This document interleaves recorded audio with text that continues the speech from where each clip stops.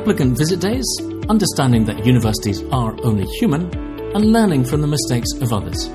My name is Jonathan Tinnicker, and this is Better Uni Choices. This week we look at UCAS applicant visit days, how they differ from open days, and how to make the very best of your visit. We also look at what to do if there seems to be an error in your UCAS offer. And we find out that sometimes making our own mistakes isn't the only way to learn. So, UCAS applicant days, what are they and how do you get the most out of them?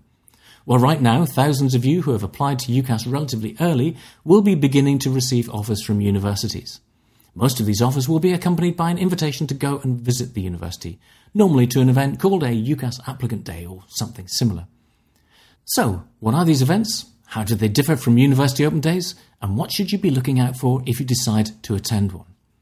Well, applicant days are by invitation only. For open days, universities are happy for pretty much anyone to rock up and have a look around. For applicant days, these are focused specifically on current offer holders. While open days are all about raising awareness of the university and its courses, applicant days, from the university perspective, are all about conversion. That is, they want to convert you from being an applicant to being an accepted student. For that reason, they tend to be quite a lot smaller. While open days may have thousands of attendees, applicant days could have anything from literally a handful of students to a couple of hundred. Applicant days also tend to be focused much more on the department and less on the university as a whole. At many universities, it will in fact be the department who does the organising, making all the arrangements for the applicant days. Whereas an open day will probably just have 1 or 2 talks by each department, an applicant day will generally have a number of sessions focused around the department that you are visiting. They might well have an introductory talk, but then divide you into groups, depending on the specific degree or specialism you have applied for. They might then have a talk by some student ambassadors to give you a departmental specific insight into student life. In some cases, they'll do tours of the department showing you the specific facilities, such as labs, studios or study space, that you will use regularly as a student. And typically there will be some unstructured time over coffee or even lunch where you can chat informally to staff and students. That's not to say there won't be any general university input at all. Some universities will offer broader campus tours, accommodation tours, and talks on things like student finance and careers alongside the departmental aspects of the applicant days. But generally, you'll get much more time in the specific department than you would have done if you came to an open day previously. And throughout the event, the focus will be on helping you make the final decision. The university will be well aware that you probably have several other offers that you're considering and will be keen to provide you with an experience that makes you choose them. So, what should you be considering at an applicant day? Let's be honest here, you already think this university is pretty decent and that the course looks of interest. If you didn't, you wouldn't have applied and you wouldn't be thinking about going to the applicant day. So first up, this event isn't about sitting at talks, listening to the university tell you what's in the course and how good it is. It's not about producing a long list or even a short list of universities to apply to. This event is about you deciding whether you are going to spend the next 3 or 4 years of your life living and studying there. It's a big deal. Secondly, remember that as well as making one university your firm choice, where around 80% of you will go, you also need to make an insurance choice, where around 10% of you will typically end up going. That insurance choice is not to be taken lightly either. It too needs to be a place where you would be happy to live and study. And thirdly, it's really useful to see applicant days not just as being about decision making, but also about preparation. There will only be 6 to 9 months between attending a visit and starting at university. Most of that will be spent preparing for your exams, and it's pretty unlikely that you'll be visiting again before you actually arrive to start your course. So treat the visit day as an excellent opportunity to find out everything you'll need to prepare for, from budgets to study materials, cooking, travel, and more. What this means is that the applicant day is not a time to sit at the back and simply listen to how brilliant everything is. No, this is the time to question everything, to get out of your comfort zone and talk to people. So what should you ask about? Well, the details of exactly what you should ask about will clearly differ from person to person, depending on what you already know, what your circumstances are, and what is important to you. But I would suggest that you prepare and write down a whole bunch of questions in advance, so that on the day you don't forget any of the most important ones. To give you a starting point, here are a whole load of things that I'd be asking about if I were in your position. How many classes are there per week? Where are they held? And when? What is the format? How many students will be in each class? What options will you have to choose different courses? How many assessments are there per term? What format will they take?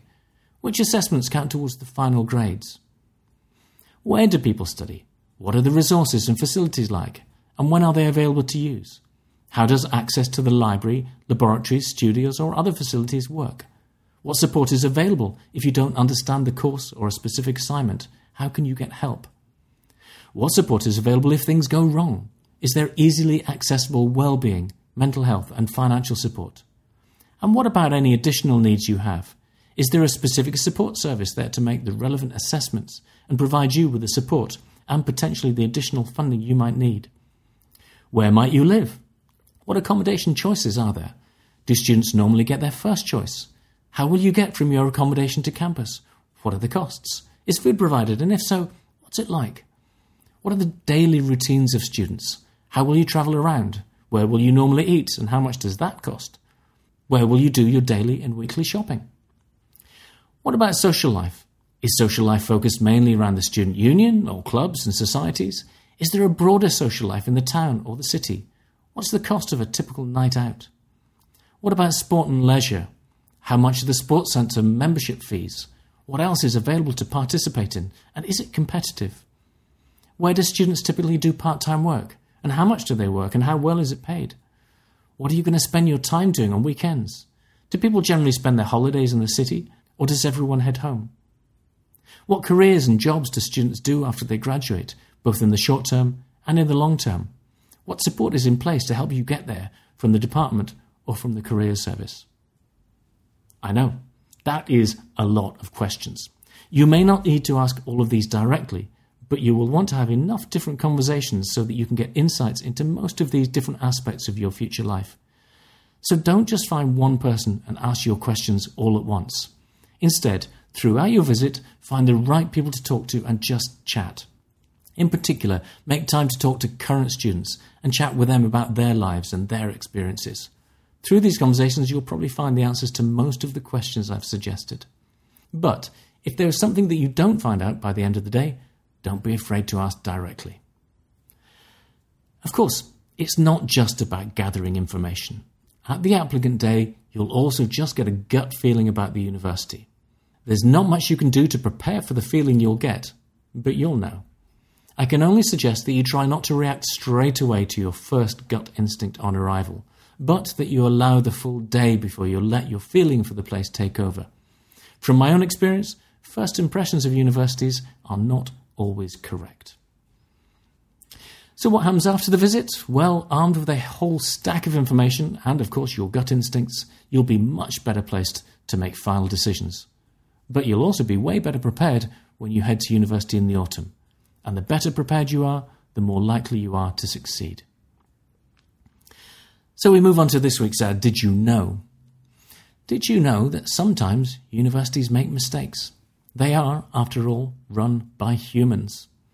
If your university makes you an offer that is based on the wrong qualifications, is impossible to achieve, or simply makes no sense, just reach out to them and ask them to look at it again. Chances are they've just made a mistake, a human error, and they will correct it. And this week's quote of the week comes from Eleanor Roosevelt, political figure, diplomat and activist. "Learn from the mistakes of others," she says. "You can't live long enough to make them all yourself." Now, I very often share quotes about the benefits of making mistakes and learning from failure.